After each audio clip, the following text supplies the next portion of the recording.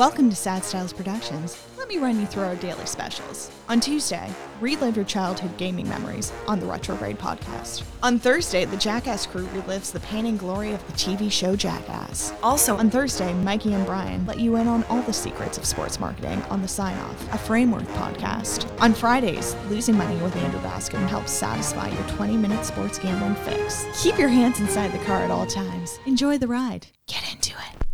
Coming up, a Sad Styles production.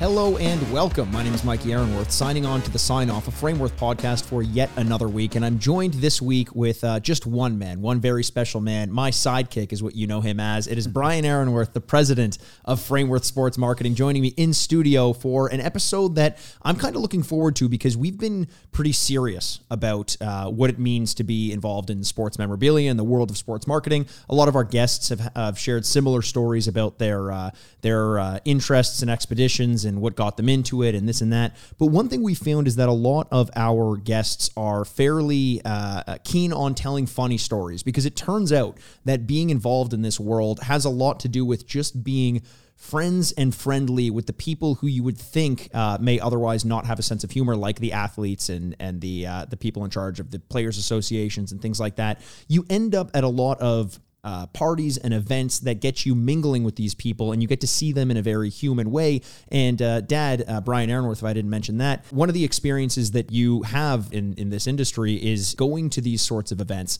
and becoming friends with people who you once looked up to, right? And seeing them in this different light. And it turns out that when you get behind closed doors with these people, very often they are more funny than most of the people that you know in your day-to-day life. Do you have any reasons why that might be? Why do hockey players, for example, have such a sense of humor, more so than most people in your life, like your friends and family? And we'll name them by name in a little bit. Well, you know what? It's the culture that they grow up in. You know, they spend so much time on the road together, and it all starts with the pranks and the punking people and an Ashton Kutcher throwback. I like that. Yeah. And then, you know, it just develops and they get a kick out of it. And so they try and one up themselves. Then they like to hang out with people like our former guests, Jimmy Jerome or Right. Brad Jansen, Right. who are funny in their own right and keep them laughing.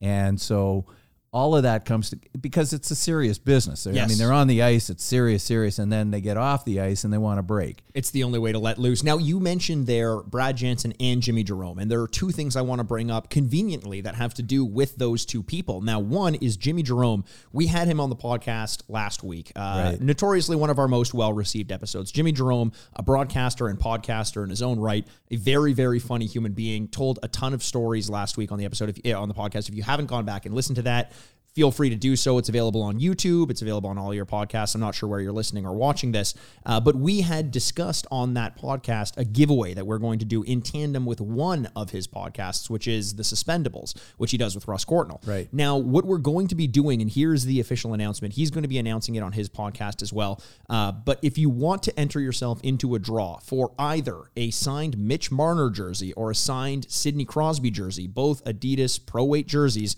all you're going to have to do is make sure that you are subscribed to the Sign Off podcast, which if you're listening to this, chances are you are on any podcast platform or YouTube, and also subscribe to the Suspendables podcast. You can He's find got that a great podcast with a Russ great Courtnall. podcast. Yeah. If you enjoyed anything about his storytelling prowess on our podcast last week, combined with the fact that, as we say, hockey players tend to have a very funny sense of humor, Russ Courtnall is no different. They have a weekly podcast that they do. You can look that up on any podcast app. And we recommend doing so not just so that you can enter yourself into this draw, but so that you can actually find another podcast that you love to listen to every week. So all you have to do is make sure you are subscribed to both the Sign Off podcast and the Suspendables podcast. Take a screenshot of those and email the screenshots to SignOffPod@frameworth.com, SignOffPod@frameworth.com. For a second there, I didn't know if I was going to get the spelling right, which would have been a big shame. But make sure you do that. You can tune into our our Twitter, Instagram for more information on that as well. We're going to be announcing the winner next week on the podcast, so next Thursday. You've got plenty of time to sign up, but make sure you do so soon, and make sure you show some love to the Suspendables and go give them a listen. Now, that's the Jim Jerome side of things. Right. The other person you mentioned, a friend of the show, Brad Jansen, who's been on this twice as well. Also some great episodes in his own right. Now, you have told me some stories relating to Brad Jansen, and one of the reasons why he's seen so much success in his career when it comes to dealing with players, athletes, teams, etc., is because they're also willing and excited to have him around them when they're in the locker room or at a business meeting, etc., etc. He really lightens the mood. Right. You've had some of these specific experiences with him. Do you have any that come to mind that may... Well, you gave me, 20 minutes to think of some stories. Well, I think the topics today should be funny stories. Pay no attention to the man behind the curtain. Yes, sometimes we fly by the seat of our pants here. No, that's we've got so much to talk about. You can give me any topic, and we can talk forever. You're such a gifted orator. I just assumed that you'd be able to pick it up. After my son. So, in 5 minutes, I came up with, I think, a few interesting, funny stories that started with, maybe Brad and our friendship, which has grown.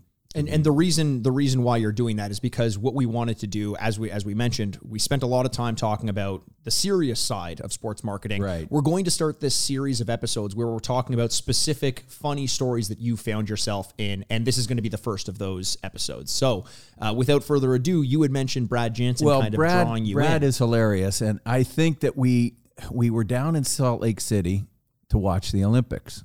And this is when I started traveling everywhere to follow the guys that we were working with and that. And he had introduced me to Wayne. So Wayne was GM for the team at the time. So we're all in Salt Lake City together, and you're going to have some fun. Like, put yourself in the right place and shit's going to happen, sure. Right? So one night prior to one of the games, or a few nights before the game, so we're out in a bar. I think we had a couple of players. I don't remember exactly who, because Brad always had an entourage of players with him that want to hang out. Here's the funny thing about Brad Jansen that we should say is, while most people who are in a situation like that will seek the players out, the players will seek out Brad Jansen because they know he's going to... What's up tonight? Where are you going? Exactly. We're going to have some fun.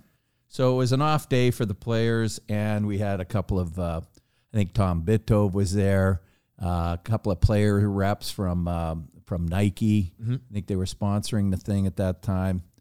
I believe they did the jerseys that year, right? I think Vinny Gomes from who ended up in Nike Golf, but he was with them. So we're all there just having a few pops. Yep. The bar that we were in was so jammed up, there were no tables and no room at the bar.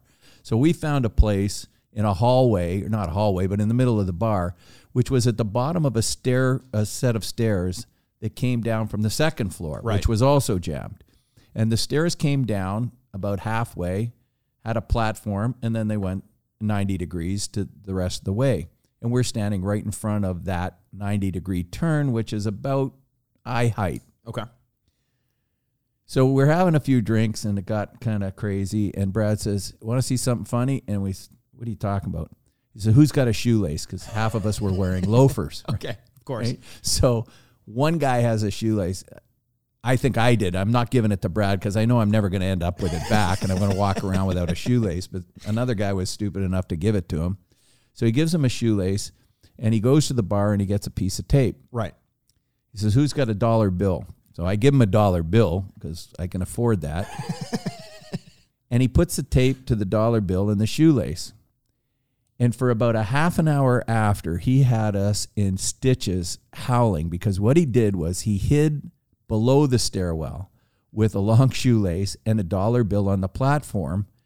And every time somebody walked down the stairs, they'd see the dollar bill. Of course. And then as soon as he knew that they were going to reach down and pick it up, he would pull it away. And the person looked so stupid and embarrassed that they would reach down to get this dollar bill. Who's not going to pick up a dollar bill? Now imagine the icing on the cake in that story is, imagine you're embarrassed. You hear a room full of people laughing at you, because the crowd is starting to surround you guys, knowing that another person's going to come down. And you look, and there are players from Team Canada laughing at you for bending over, trying to get a $1 bill. Now, I don't know whether they recognized them or not. Most likely they did, because it was like one of those bars that we all hang out in. And so I go, you know what?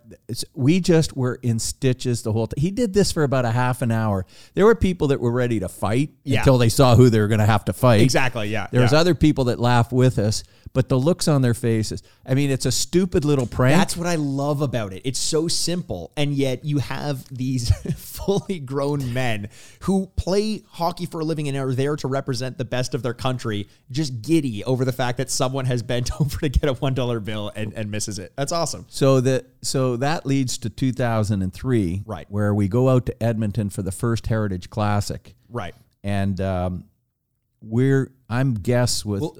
before we move on from the Olympics, because I want to say one thing that I remember so well about the Salt Lake Olympics.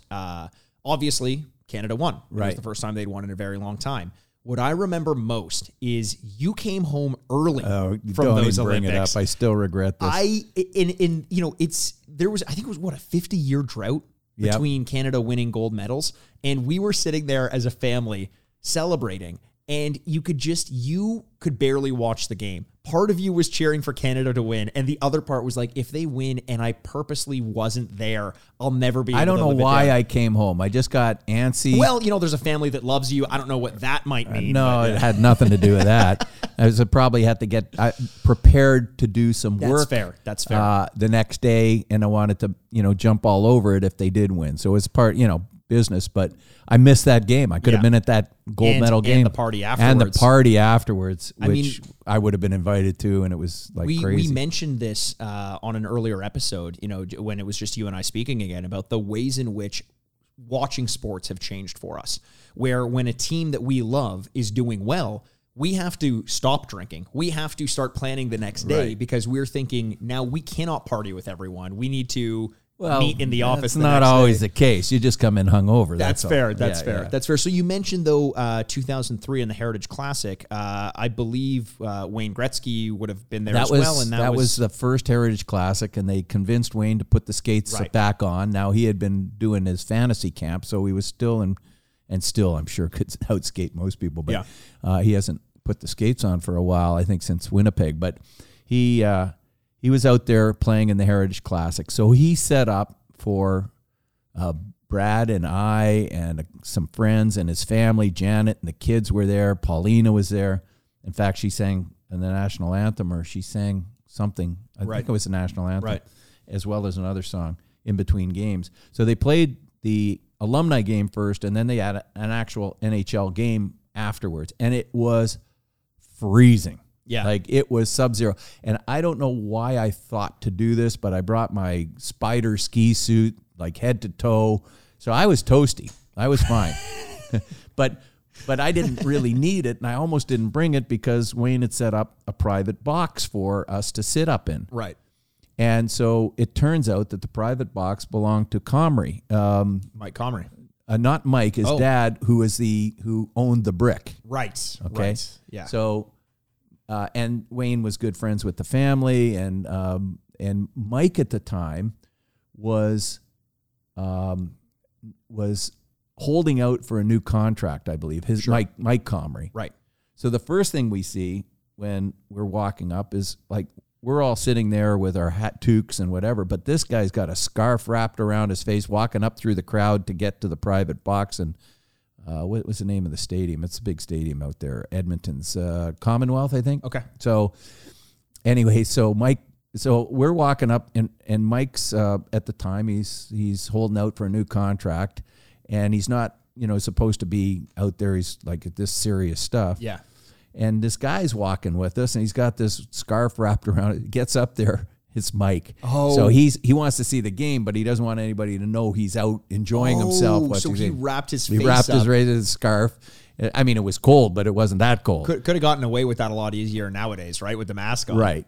Now we're up there, and Because also Mike Comrie is not a huge guy. No. In fact, he's quite short for a hockey player. So if he wraps himself up in, like, maybe it's someone's kid, who knows? Yeah, Like, exactly. he's following them up. Not quite like that. But so now we're up in the box, and the game's going on, and about getting close to, I think they had one of the periods they had a stoppage in play or in between. I don't know how usually they stop playing during the No, but I don't know if intermissions, they had 3 periods for that game or it was just a halftime. I can't remember, but for some reason, Wayne had asked somebody to bring Janet and the kids down to the ice surface in between at that stoppage. Well, one thing we should mention is that this was the first outdoor game that was done as, now we do the Winter Classic and the Stadium Series, Right. et cetera, et cetera. This was so new at the time that Right. it would probably, he wanted them down there because this was a moment in history. Right. And so, and in the Commonwealth Stadium, the gap between the seats and the ice surface was right in the center of the field. So there's probably a 20-yard gap before you even get from this where the seats are Right. to the ice surface. And there was nobody around there but the players. So I said, somebody said, well, who's going down? Who can take Janet? I said, well, I don't have any passes to get down there. Janet had them all. So somebody said, well, here, they didn't want to do it. I think it was an older gentleman that was a friend of Wayne. So he gave me his all access pass. So I said, oh, I'm happy to take him down, go right down to the ice surface. So I take Janet down. Well, she's gorgeous. So she's wearing these tight jeans. She's very fashionable. Yes. And she's not going to put... And a bomber jacket. That's Right, it. right. It's like 20 below. Yeah. I'm wearing my spider ski suit, which I had to put all back on. I look like a snowman. I was going to say, the way that you and Janet dress is essentially diametrically opposite. There's you that is like, I know we're here. There's going to be photos taken. I am putting on my red and white spider ski jacket, which was cool 20 years ago. And then Janet is saying, I don't care if I'm cold. I'm going to wear what makes me look good. I think she got pretty cool because she didn't last very long down there. But we took them all down. Wayne had them all on the ice for some photos in between periods. And so Janet, so I got to get back up, and somebody asked me to do, I saw Russ Courtnall there. I turned around, and she had already started back with the kids because she knew the route, right? So I didn't need to take her back. So I'm looking around, and I go, well, what's, stopping me from sitting down here? Because it was a long way away from the box. Right. The box was the last place you want to be to get a good vantage point because way up high, and, you have to... The box is where you want to go if you're holding out with a contract dispute and you don't want to be seen, right? That's pretty much it. Yeah, it did have its own bathroom, which was great. So so I sat down there and I'm walking around and nobody's kicking me out. So the game starts up again, and I go down to the corner where Wayne's shooting against the Montreal alumni, and I'm leaning on the glass. Yeah. Opposite me is the camera on this line that's going back and forth. And all the other TV cameras that were there. And I'm sitting there watching the whole last period, leaning on the glass, and nobody kicked me out. And I was the only one along the glass. Like, there was nobody anywhere else except some maintenance guys that were walking around. And I watched the whole third period from that. And the funny part was, a year later, I'm down in the NHL offices, and I didn't think anything of it. I'm down in the NHL offices, and I'm waiting to meet with Gary Bettman or somebody, one of the officials down there, the big shots. You still have the all access pass on your neck at this point. No, it was a different meeting. You never meeting. took that thing off, yeah. No. And I'm watching, they got the Heritage Classic on TV, like looped on the video, right? I guess they made a video of it. And I'm watching, and there I am. Every time it passed, I'm there. Who's that guy leaning on the glass? That's amazing. And then after the game was over, walked over, so still hanging out there, and the players all get together. They want photos on the ice. And if you remember, there was a big hoopla about this guy from CBC who was a goofy guy, had a helmet on. He dressed up like an old-timer hockey player with the old helmet and that. And he jumped into the photo. Well, I was on the ice taking photos, too, with some of the guys I knew, like Russ Courtnall and Wayne, and then they stopped to take the photo, and I'm thinking... You're talking about like the preamminent photo that marked the occasion. Right. It wasn't just people going around No, and taking photos. there was a lot of that, Yeah. which I got into. Exactly, yeah. Wayne and Russ said, come on out in the ice, take a picture, which was unbelievable. Cool.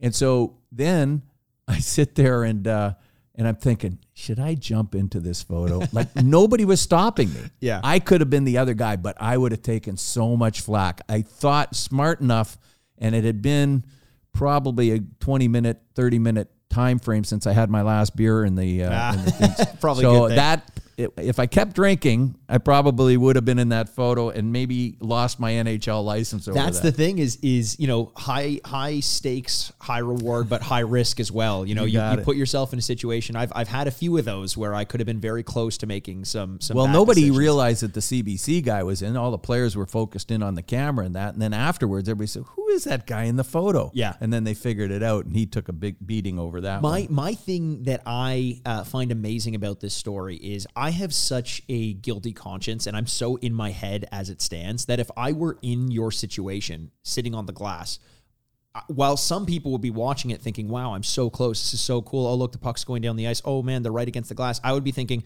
I really hope no one notices me here. I really hope no one. Like, I wouldn't have been able to enjoy a second of that. Well, there was a little bit of that too. Yeah. I kept looking side to side, see if anybody was coming for me, kick me off. Yeah, But yeah. nobody did, so it was great. So your memory of that night would have been crystal clear. It would have been fine. It was, one of the best memories you probably had. In terms it just of live kept going sporting events. on and on. Mine is from that night is quite the opposite, and we don't need to get into it. I was quite young at the time. I wasn't there. I don't even believe I was working for Frameworth at the time. I was at a family party in Winnipeg, a get-together, Right. kind of a family reunion, and that, dear listener, was the first time that I got blackout drunk as a young kid. So I don't remember anything about that night, I except for the shame I had the next day and the And stern your talking aunt to took, I got. took you to task over Yeah, that. yeah, 'cause many nobody people knew did. you were hiding out in the basement drinking. They but all it knew. seems to be an Aaronworth family Yeah, trait. exactly. Now, that's one tournament. It seems as though you're getting a hand from some of the people who are taking part in the tournament to say, hey, Brian, why don't you come on board? We know you well enough to not do stupid things like jump in a group photo or something like that. So come along. You're not getting in anyone's way. You're not getting in any trouble.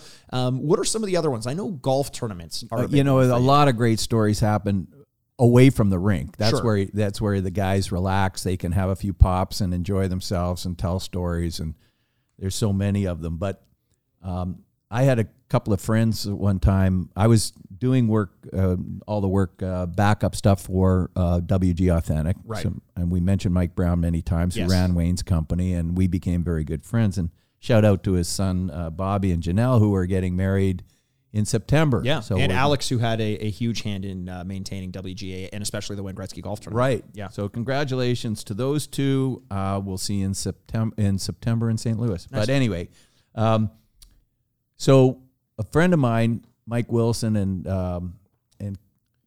Mark Hawkins. Mike Wilson, you'd recognize as the ultimate Leafs fan. Right. He's got the he does. notoriously the largest collection of Toronto Maple Leafs and just sports memorabilia. in and general. he has his own podcast Right. too. Ultimate Leafs fan, or I think it. look forget up the exact name. Mike Wilson and you'll Mike and you'll Wilson, find and he it. does Yeah. it with Rick Five. Anyway, so Mike and Mark were at this charity auction months before and bought. They were doing quite well at the time in the money business and bought. I think The it was money business. Yes. What is the money business? Well, We're in the wrong business.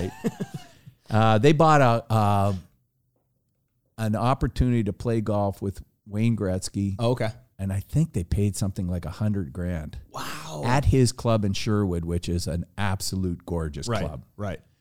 And so they were going down a certain date. So he had phoned me and said, "Can I take some? Do you have any blank jerseys that I can get Wayne to sign for $100,000?" Wayne's going to sign a few jerseys. And we should say that $100,000 is not necessarily going into Wayne's pocket. It's No, for his it was good. It charities, was right? It's not- charitable. yeah, It was a prize for charity. So it turns out the next day, so I had arranged a trip down to LA to work with Mike for some product development, and it turns out that it was the day after Mike and Mark were there. So I said, "Hey, I might see you down there. I don't know, but I got some business to do with Mike." Well, we talked about Mike before. He didn't like to spend too long in the office before he'd want to go play golf. And I always took my clubs to LA because just in case. Not going to miss out an opportunity to play on Sherwood. Well, it wasn't. We'd play all sorts of courses Mike had contacts with. Sherwood was never an option because it was Wayne's private course. Fair. But he said, "Hey, Wayne just called, said, let's go out and play Sherwood." Jesus, Sherwood. Wayne Gretzky, play with him. So the day before, my buddies, Mike and Mark, they're playing for $100,000. I'm playing for free. So did they ever find out about that? Oh, yeah, because so we ended up seeing him, I think, down there at some point. But anyway, so we get there and we get on the first tee. Now, this is Sherwood Country Club, so you've got the biggest names in movie and sports. They're all there. They had George Bush, Jack Nicklaus, all these guys, these big stars had lockers in there. Sure. And a lot of them, Tom Selleck lived on the course. Oh, wow. So when they got together, and golf is a game that you can gamble at, you got your handicap going. You know, I used to play for a few bucks even when I couldn't afford it. So these guys are used to playing for big money. So we get to the first tee, and we've got a golf cart, which is kind of standard for those type of courses, and the 2 golf carts. And then these 2 guys come up to each of us and say, well, I'm your caddy. And I said, well, we really don't need a caddy. You know, Right. We got the yardage markers. We got a golf cart. What are you going to do? So we go up there. We 4 caddy for you. So they go up in the front and they wait for your shot to come down, and they make sure that you can find your ball That's in case amazing. you're in the woods That or sounds something. Amazing. So I thought, okay, well, that's fine. I don't know what I'm going to have to pay these guys because they're Sherwood Country Club, but I'll figure it out. I hit my shot, the first shot on the first tee, and it's slicing into the woods.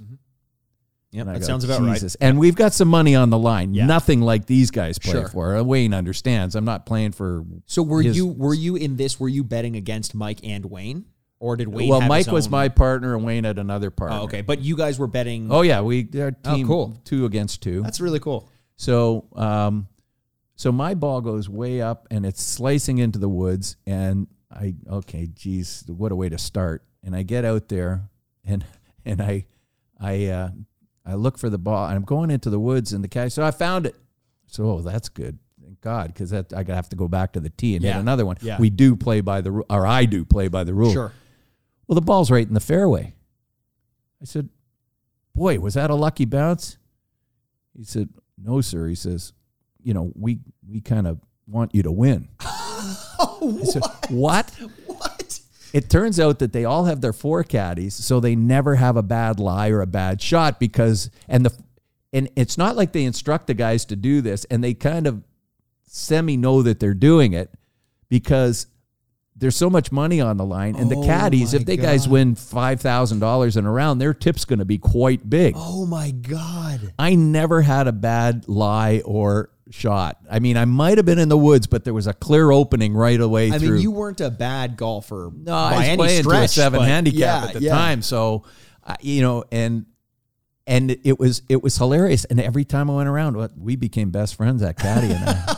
And one of the caddies turns out to be just a hilarious guy that Wayne loved and would fly him anywhere he played golf. His name was Jimmy, and he had Another his issues Jimmy. over the time, but Jimmy would, and if you see him at Pebble Beach, Jimmy will be on the bag, it was last time I watched, but That's anyway, so- amazing. It's one of those it turns out if you want to get in tight with Wayne, just be funny and be named Jimmy. Those are the 2 things that are required. It's pretty simple. There was another golf tournament that I've heard you tell a couple stories about. Obviously, the other great one, not in hockey, but in basketball, would be Michael Jordan. Right. He's had some golf tournaments of his own. I know that you've been around for those tournaments as well, right? Yeah, well, a lot of the stuff we did work for, and these are big, expensive tournaments, but I was such a big avid golfer that I would contra stuff for it. So Sure. Michael Jordan had a big tournament at Lionhead, major celebrities in it. And it was a celebrity pro-am. So Michael Jordan, Charles Barkley, Clark Gillies, who I ended up playing with, great golfer, great guy. And so I would contra. So we had a print that we had designed by a caricature of Michael Jordan playing golf, and it was done by Andy Donato, who used to do all the cartoons for the Toronto Sun. Oh, okay. Okay. Very well-known artist at the time and still is. He's got some great stuff. So Andy, we commissioned him to do it, and then all the players signed the print, which That's cool. I wish I still have. I probably do have one tucked away because Michael signed it. And Sure. and I think I better look for that. I was going to say, yeah. So anyways, we have this tournament and we're in it. But this, as the story goes, so they provided caddies for all the celebrities, and they wanted good caddies.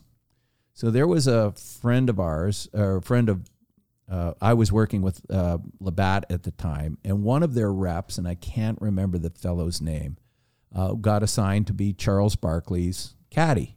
Now, was he a caddy or was he? No, he was a scratch golfer. Oh, okay. So okay.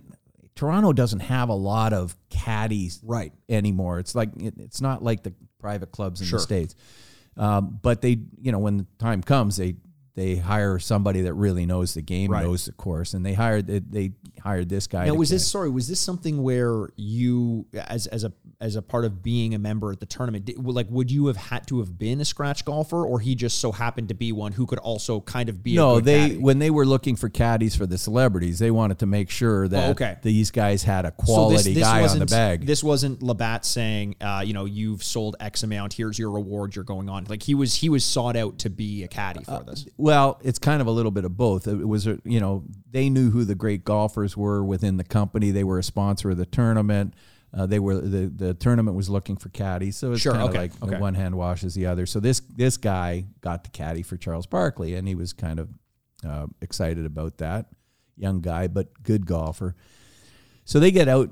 Anybody see Charles Barkley ever play golf? He's got the weirdest swing. We've seen him swing clubs. I don't know if you'd call it playing golf. Oh, it's just it's the most bizarre swing ever. But he manages to connect. Yeah. Okay, he's an athlete and he can connect, but he's not a great golfer, but he thinks he is.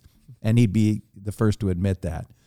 Anyway, so as the story goes, and I heard this firsthand, he's playing around and the guy starts watching his swing and saying, okay, how far? And Charles would say, how far are we? And he'd say 150 yards, sir. And he'd go, you just call me Charles. And then he'd go, what do you think? And he says, well, I think based on your swing, you need a 7-iron.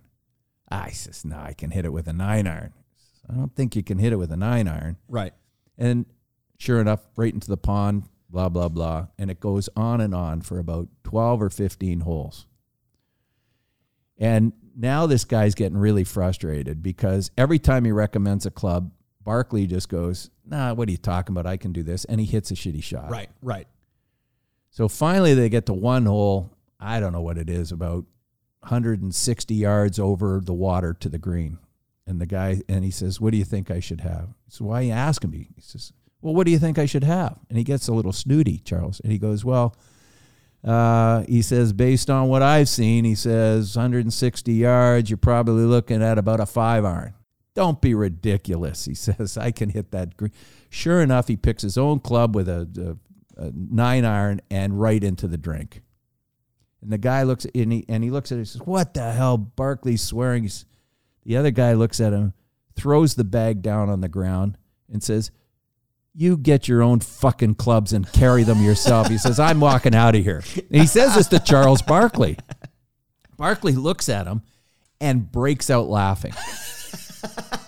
He's in hysterics. And he says, what are you doing? He says, I've been telling you every club to use, and I've been right every time, and you're wrong every time. You don't listen to me. You don't need me. He said, you're a big guy. Carry your own fucking clubs. So Barkley, he can't stop laughing. He said, wait. Come back here. So the guy comes back. He says, what do you want? He says, you carry my bag the rest of the way. Every time you recommend a club, I'll use it. Yeah. Okay. They finish the 5 or 6 more holes. They go into the clubhouse, and he's still laughing. Barkley's still laughing. He says, come in. You're coming in with me. You're going to have some drinks. He says, well, caddies aren't allowed in the clubhouse. He says, you're coming with me. Nobody's stopping me. So he goes in, and he sits down with the guy, and they have a few drinks. Long story short, they became best friends. Charles would invite him down to Las Vegas. This guy didn't have a lot of money. He just got married a few years back. He had some kids, I think. And he'd fly him down to Vegas to just sit and tell him stories, and they were best friends. That's amazing. A couple of years after that, into that relationship, the guy gets cancer. Oh. And I was telling a story to a friend of mine who's bald, because the way this story came up was, he says, I try and shave my head. And the first time I did it, I had blood all over the place, and I'm walking around with all. And he says, I said, well, the first time I saw somebody shave their bald head, it was Charles Barkley, and that got me in this story. And it turned out that when he passed away, the family didn't have a lot of money. Charles ran a golf tournament at Scarborough, which again I found a way into.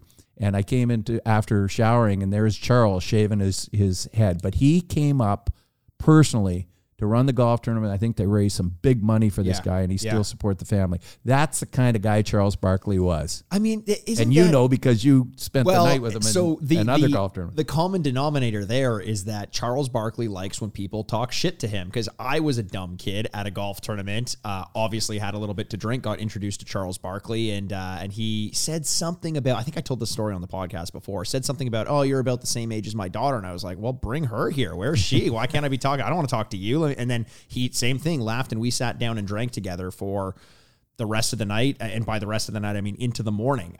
He is that kind of guy. I would imagine that someone who is so naturally funny and cocky as Charles Barkley, confident, I guess, who's constantly having people say yes to him and kind of kowtow to him, you would imagine that person kind of thrives on a little bit of conflict. That's funny to them, and they don't get it from anyone because everyone's too afraid of it. And every so often someone brings that to the table, and it's like, oh, okay, I get it. You don't treat me a certain way because of who I am. You treat me a certain way because you see me as a human being, not as a celebrity, sort of. And that goes a very long way. And it's also one of those things with a guy like Charles Barkley, and I think this goes, we have Wendell Clark on the podcast. We have Doug Gilmour on the podcast. And these guys were known for being like, in Doug's case, a killer on the ice or like a bruiser, Captain Crunch.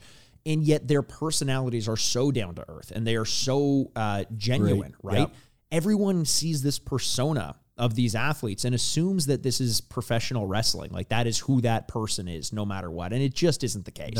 And it's great to hear that because, we started off this podcast talking about the ways in which athletes bring their sense of humor off the ice or outside of the court. And that is common where they're just genuine human beings. And I love hearing these stories because it almost makes watching sports more difficult, because you want to hate certain players for doing certain things.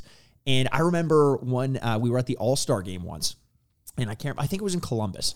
And obviously, big Penguins fan, big Leafs fan. So naturally, I'm going to despise the Philadelphia Flyers. That's just, it comes with the territory. That's part of sports rivalries.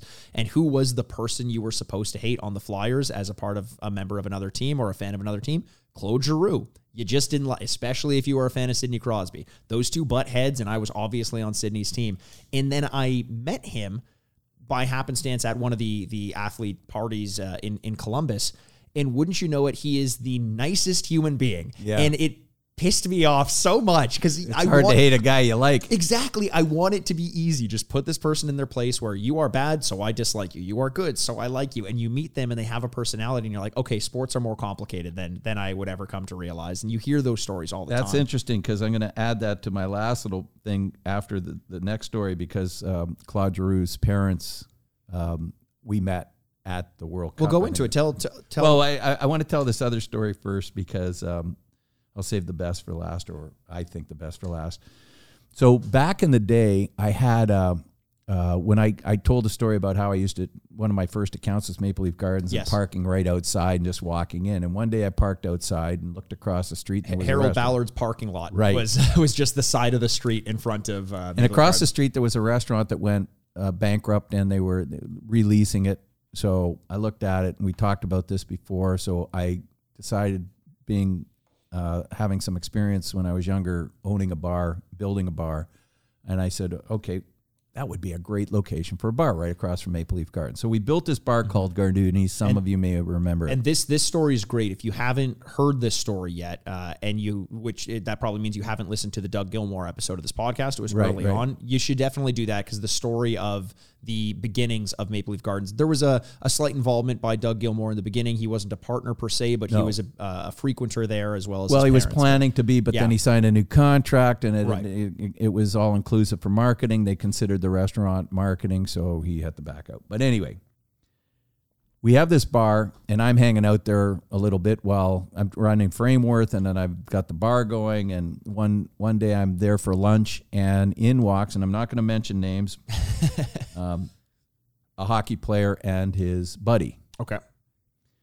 So we sit down and we have a few beers, pops. And you know what? Just because our guests call them pops doesn't mean you have to call them pops. I've always called them pops. You have never called them pops. I call you pops, but you don't call your drinks pops. You say, I have some drinks or I have some beers. Okay. But listen, if you want to be cool all of a sudden, no, I get it. You can call me out on that. So we all sit down together, or I start have a few drinks with them, and then I have to kind of get on to some other things at the bar, and but I keep the drinks coming. And so they're having a few, and then it gets after the lunch hour, because we used to have a lot of players drop in there after practice, the Leafs in particular, or the opposing team. And so they sit there and they keep drinking. Well, the place empties out except for these two really good-looking women. Okay. What time is this? Why are they there? That's about 2:30. What bar is this? These bars don't exist anymore. Yeah. So now the players are looking at the girls are looking at the guys, and the girls come over, and they know who the players are, or the player and his buddy. And so the player that I knew had a girlfriend at the time, and the other guy had a girlfriend. And so, but these two girls were pretty good looking. So they sat there and talked for a while. And then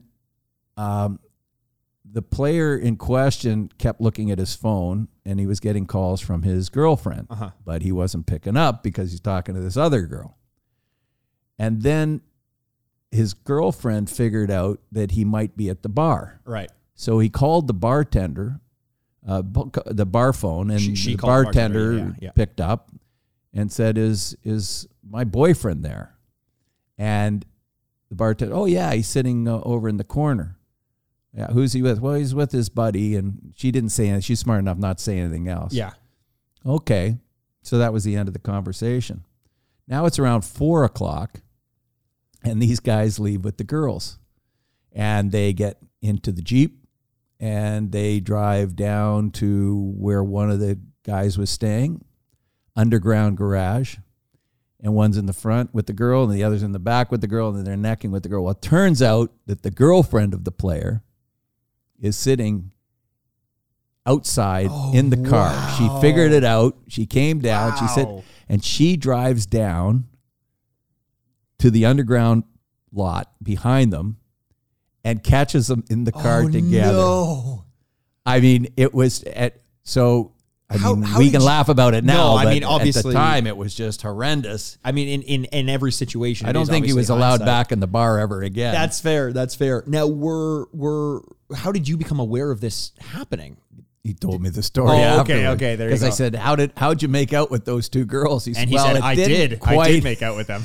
Didn't quite come to fruition because, anyways, long story short, they stayed together for a while after that. So I don't know. It wasn't that. Maybe she caught him before anything serious happened. Sure. And just kind of would have assumed the best. Now, you mentioned Garduni's a few times in the span of us recording this, and I feel like we can have an episode specifically dedicated to the stories surrounding that place. Yeah. No stranger to the bar industry. Before Frameworth, you owned a bar called Hannibal's, where you kind of cut your teeth there. Yeah. But you had mentioned another story that you wanted to get into, and that it had something to do with an earlier conversation we were having. Well, this is funny because I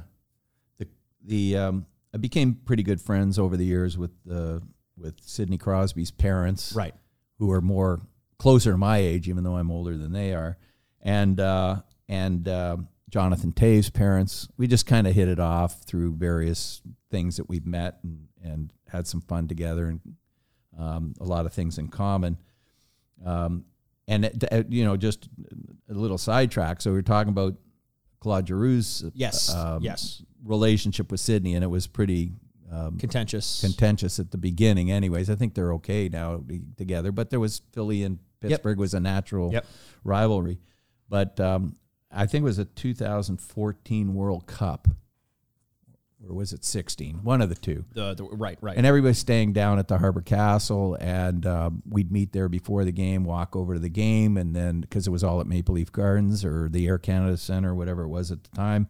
Yeah, and then it was 2016, the World Cup of Hockey. Right. Yeah. Okay. So now we go back afterwards, and we're meeting, and I see Troy and Trina Crosby and Brian and Andre Taves, or Andre Gilbert, his mom is called, and then there's another couple there, or another two women, and I think it was Claude Giroux's mother and aunt or something. Okay. So we're all sitting there talking. And I'm saying, Jesus, the Crosbys are talking to the Girouxs, and what's going on there? And they were all getting along really well. So that was an interesting thing. And actually, I was sitting with the Crosbys the night before, and the Taves came in. So they didn't know each other well. Oh, so okay. They knew each other, and they had seen each other at tournaments. But I liked them both, so they sat together, and we all just hit it off. Right. My wife Lori and your mom, and so through that tournament, we all got together and had a lot of laughs, and of course, Team Canada won. And they were both saying, Andre Gilbert, Jonathan's mom, said, we started talking about cruise ships, and my wife Lori and I love to go on cruises. We go on quite a few of them. I just think it's the greatest thing. And we talk about it. We send them pictures, the other guys' pictures. And she said, we got to go on a cruise. I've never been on a cruise sometime. And Troy and Trina said, well, if you go, we'll go. Because Trina isn't big on boats. Sure. She lives in Halifax or Cole Harbour on the water, but she's not big on boats. Yep. I mean, it is kind of a lot to ask of someone who isn't an enormous fan of cruising in the first place to confine yourself to the middle of the ocean on a boat. Like, the concept of that is a little bit terrifying to some people. I can see that. Well, exactly. And she's not that big just on boats in general, so now she's going to get on a cruise ship, but she sees the pictures and it looks really inviting. Now, Lori and I have evolved from younger days, so we're going on nicer cruise ships, and spending some money, spending on a little the bit more brands money and, on them to get the right ship, et cetera, because it's all about the ships. And you've got to, if you're bringing, the parents of hockey players who are probably used to accommodate. I mean, you think about the accommodations that they were in just in the hotel lobbies at the World Cup of Hockey. Right. There's a certain standard that's being set, and a vacation wouldn't be a vacation. We'll say a minimal standard anyway. Sure. So they keep insisting that we should all go on a cruise together. I know all about the cruises, so let's arrange a cruise. The Taves, the Crosbys, myself, and another good friend of the Crosbys, a couple, Mike and Charlene. So we end up deciding to. So they want to go, but they want to test it. Sid's mom is not that big on a lot. She just wants to test it. Sure. So I only want to go on a 4-day cruise. Well, I said, geez, I don't know. Caribbean's really nice, but a 4-day cruise really limits the kind of cruise ships we can go on. Right. So I keep telling them, I'm not sure. I mean, the only ones I can find are like Carnival cruises. I said, that really, I mean, it's a party ship, yes, but it's not the highest standard ship. And it feels like it's for a younger demographic whose goal is to party more so than party. But even the ship and the ships that they leave for those 4-day cruises are probably the lower end of their cruise line. Right. Well, they don't have to deal with the open water quite as much, so they don't have to be as large. They're only going from Cape Canaveral or whatever they call it now over to Nassau, and then one other, and some private island and back. They only have 4 days. So I kept telling them, geez, you're not going to get get the best cabins that you can get. Sure.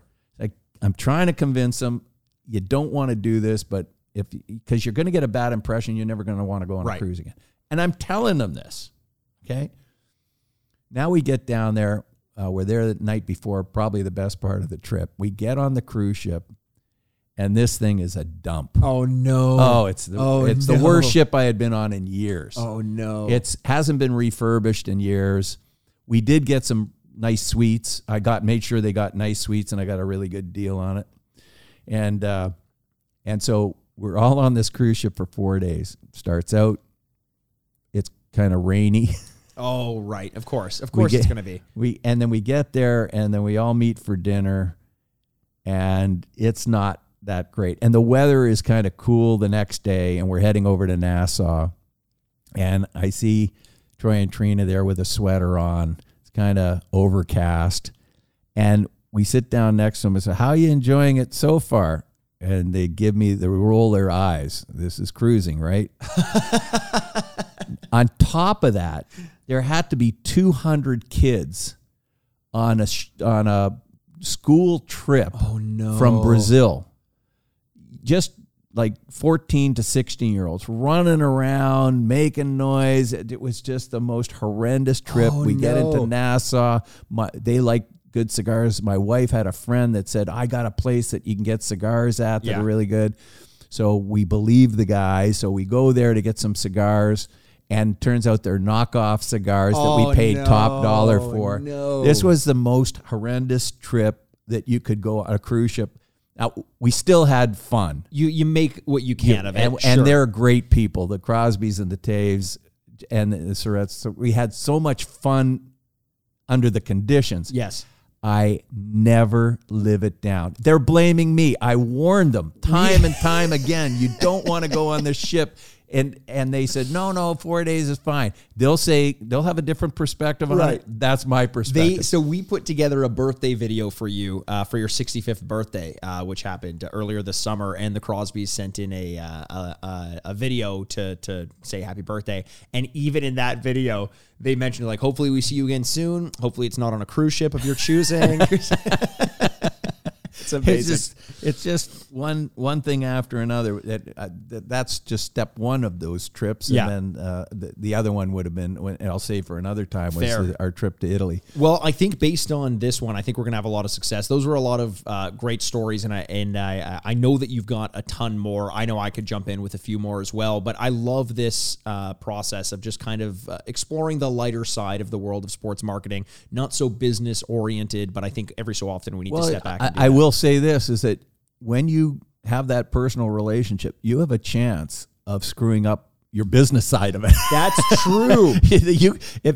If I got him on a 2-week cruise on that ship, we'd never be handling Sidney Crosby or Jonathan Taves maybe again. Sidney goes to upper deck or something like that as a result of it, because the upper deck of your cruise ship hadn't been refurbished in a while. Exactly. Wow. I love that so much. Thank you for sharing those. And hey, if you're out there and you have any questions about what these events are like, or you want to hear some more stories oriented towards, I don't know, the All-Star games or specific tournaments or things like that, feel free to send us an email, SignOffPod@framework.com. Once again, make sure you check out the Suspendables podcast with Jim Jerome. Subscribe to that. Make sure you're subscribed to this podcast as well, the Sign Off. Take screenshots of it and email it to that same email address, SignOffPod@framework.com, to be entered in a draw for a chance to win a signed Mitch Marner jersey and a signed Sidney Crosby jersey. 2 separate prizes, only one of each, and they'll be given out at random to one of the subscribers who takes part in this competition. So, Dad, thanks again for sharing all those stories. That was a lot of fun. We'll do this again soon. If you have any recommendations of stories or different elements and avenues of discussion, feel free to send those to us. But without extending this too much, that is it for this week. Thank you so much for joining us. This is Brian Aaronworth, President of Frameless Sports Marketing. I'm Mikey Aaronworth, host of the Sign Off Podcast, and this is us signing off. Well, ladies and gentlemen, we made it to the end of yet another episode. Thanks again so much for joining us. You can find videos of all of our episodes on YouTube by searching the Sign Off Podcast. You can also follow us on Twitter @FrameworthSport or Instagram @FrameworthSports. And hey, if you're not sick of me yet, you can find me on Twitter over at @RetrogradeMikey, or you can always find me embarrassing myself over on Instagram @Aaronworth. The Sign Off is a proud product of Fadoo Productions and Sad Styles Productions. Executive producers, Mikey Aaronworth and Andrew Bascom. Until next week, this is Mikey Aaronworth, signing off. Furnished by Sad Styles Productions. Get into it.